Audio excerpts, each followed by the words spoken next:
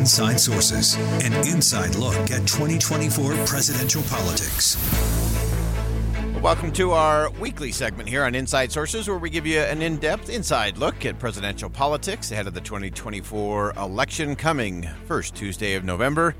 A lot of things being shaken up, even just within the last 6 hours. We've had a few little shakeups, things that might impact what happens on the first Tuesday of November when it comes to presidential politics. First, a little bit of a shakeup in the no labels movement. Shifted away from what they were anticipating, I think. You had Joe Manchin from West Virginia saying that he will not run for president as an independent or as part of the no labels ticket. They're still debating on that. We'll come back to that in a second. Of course, the president gave some remarks following the death of Russian political activist Alexei Navalny, and we'll break that down in great detail coming up at the top of the hour at 2:05, so stick around for that conversation. Nikki Haley's been hard charging on the campaign trail, crisscrossing her home state of South Carolina, hoping to close and narrow the distance between her and former President Trump. And, of course, as Dan Bomas just broke the news for us, that the former president has been fined $354 million in a civil case in New York, also barred from doing business in New York for the next 3 years. Also, his son, Don Jr. and Eric, each ordered to pay $4 million each. So some very interesting things happening on all fronts when it comes to presidential politics. But I actually want to start with Joe Manchin. Of course, he's been rumored, he's been teasing and toying with the idea of a potential third-party run, most likely under the No Labels banner. In fact, we talked yesterday. He's been doing this listening tour across the country. He was in Cleveland, Ohio yesterday, and actually gave some really great insight, I think, in terms of what we should be thinking about and talking about when it comes to presidential politics. So yesterday, he said one of the things that he's learning on this listening tour is that things are a little different than we think they are, and people are pretty tired of it. Take a listen. We've been going around listening, finding out why Americans seem to be so mad at each other or why they think they're so divided, because I'm going to tell you something, you're not. Washington's making you pick a side. They've weaponized the political process. It's not supposed to be that way. But it's gotten to the point now that if you're on one identification or the other side must be your enemy. The more we keep talking, the more we keep hearing, people don't want that. They feel homeless and helpless because it's not the grand old party they belong to, or it's not the good, responsible, compassionate Democratic Party they belong to. They just don't recognize it anymore. And so what do you do? Where do you find that middle? How do you bring people back? So really interesting as you start to break this down. I think Senator Manchin got it absolutely right, that the political system, the two political parties, has weaponized everything in Washington, D.C., convinced us that there's only two choices, and it's the ultimate fake fight, false choice scenario that we keep being served up. So Senator Manchin said, look, people are telling me they're not that divided. People are telling me they like their neighbors, that they do get things done in their community. And yet everybody feels like they're so disconnected or so far apart when it comes to politics. And that's just wrong. The sad part of the program is that this morning, Senator Manchin said, nope, I'm not going to run for president under a no labels banner. It will be interesting. I haven't really seen anything yet. Not a lot of rumblings. I've been reaching out to some of my contacts inside of No Labels to get a sense of what does this do to their movement. They have made a decision. They made this decision last year, actually, that they wouldn't announce a presidential ticket until they got to Super Tuesday. So that's March the 5th, coming up pretty fast. And now with the absence of a Joe Manchin as a potential lead name on the ticket, you've also had Governor of Maryland decided to run for the United States Senate instead of being part of a no-label ticket. So it'll be interesting to see what their strategy is and how that turns based on who you can actually put on the ticket, because that will actually matter in the end. Now, President Biden, on his political side of things, really a mixed bag this week and a mixed bag just within the last couple of hours.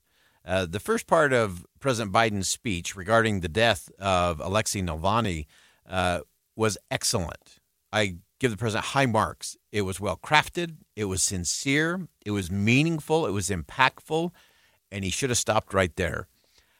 But he didn't. He couldn't step away from the politics. And here's where the conversation went. You know, we have to realize what we're dealing with Putin. All of us should reject the dangerous statements made by the previous president that invited Russia to invade our NATO allies if they weren't paying up. He said if an ally did not pay their dues, he'd encourage Russia to, quote, do whatever the hell they want. I guess I should clear my mind here a little bit and not say what I'm really thinking, but let me be clear. This is an outrageous thing for a president to say. I can't fathom. As long as I'm president, America stands by our sacred commitment to our NATO allies. All right, since this is the political portion of this conversation, the president completely whiffed right there. And just so we all know, if you ever have the thought in your head, I should clear my head about this and not say something, stop. Don't say it. The president should have just stopped. He was talking about the death of Alexei Navalny, the impact that has on people inside of Russia, our allies all over the world, a life that was lost, a husband that was taken, a father, a great patriot to the Russian people, not the Russian government, someone who was a champion of freedom. And now we got to turn it into our own political weapon?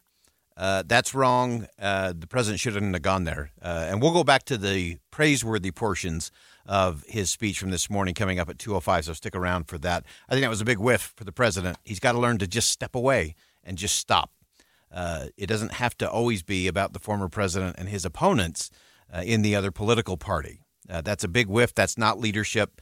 And the president's team, that's bad staffing. You don't let the boss do that. That's just really poor form. All right, let's continue on the campaign trail. In an interview this week with Today, Nikki Haley contrasted herself with both President Biden and former President Trump. Here's how she laid it out. I mean, you look at the situation we have now, you got to be honest. You've got Joe Biden where the special counsel said he was diminished, and he's not the Joe Biden he was 2 years ago. You've got a Donald Trump who's unhinged, and he's more unhinged than he ever was. And why are we settling for that when the country is in disarray and the world is on fire?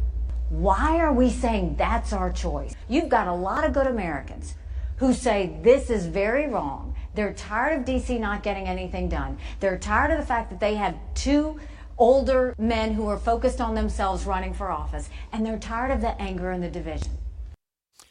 So Nikki Haley, I think that was one of her more effective laying out of, look, this is why both the current president and the former president aren't in the right space. She's really been doubling down on that and linking the two presidents together in terms of failed efforts. She's also been going much more strongly after the former president in terms of failed policy. Here's how she described that. Trump loses the court case on immunity. They lose the bill on Mayorkas. They lose the bill on Israel. And you have the RNC chair lose her job. That's all losing because Trump had his fingerprints on all of it. He lost in 2018. He lost in 2020. He lost in 2022. How many more times do we have to lose before we realize that he's actually the problem? So that's Nikki Haley making her case. Again, she's trying to make up ground in South Carolina. She needs at least to close the gap there in order to make it really interesting going into Super Tuesday coming up on March the 5th, where I think everything will become very clear on both sides of the aisle in terms of what 2024 is actually going to look like. The one thing that I think we all have to make sure we step back on as we look at all the politics of this is those from the Democratic Party and those from the Republican Party just want this to be the same choice as always, either or, good, evil. That's how they're going to break it down. And they'll say if Robert F. Kennedy Jr. is running, that's going to steal. If anyone says they're stealing votes from Joe Biden, then that's bad. Or that Joe Manchin would steal votes from former President Trump. There's no stealing of those votes. That's what a choice actually looks like. And it's up to all of us as voters, if we really want a choice, to actually make a choice. And if you choose one or the other, that's fine. But there should be a third choice as well. And we'll continue to have that conversation here on Inside Sources. That wraps it up for hour number one. We'll step aside for some top-of-the-hour news. But don't go anywhere. We're going to do a deep dive into the life and legacy of Alexei Navalny and what he means to the world coming up next on Inside Sources. Stick around.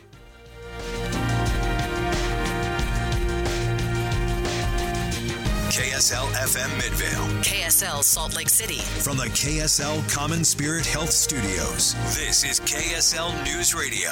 Utah's news, traffic, and weather station.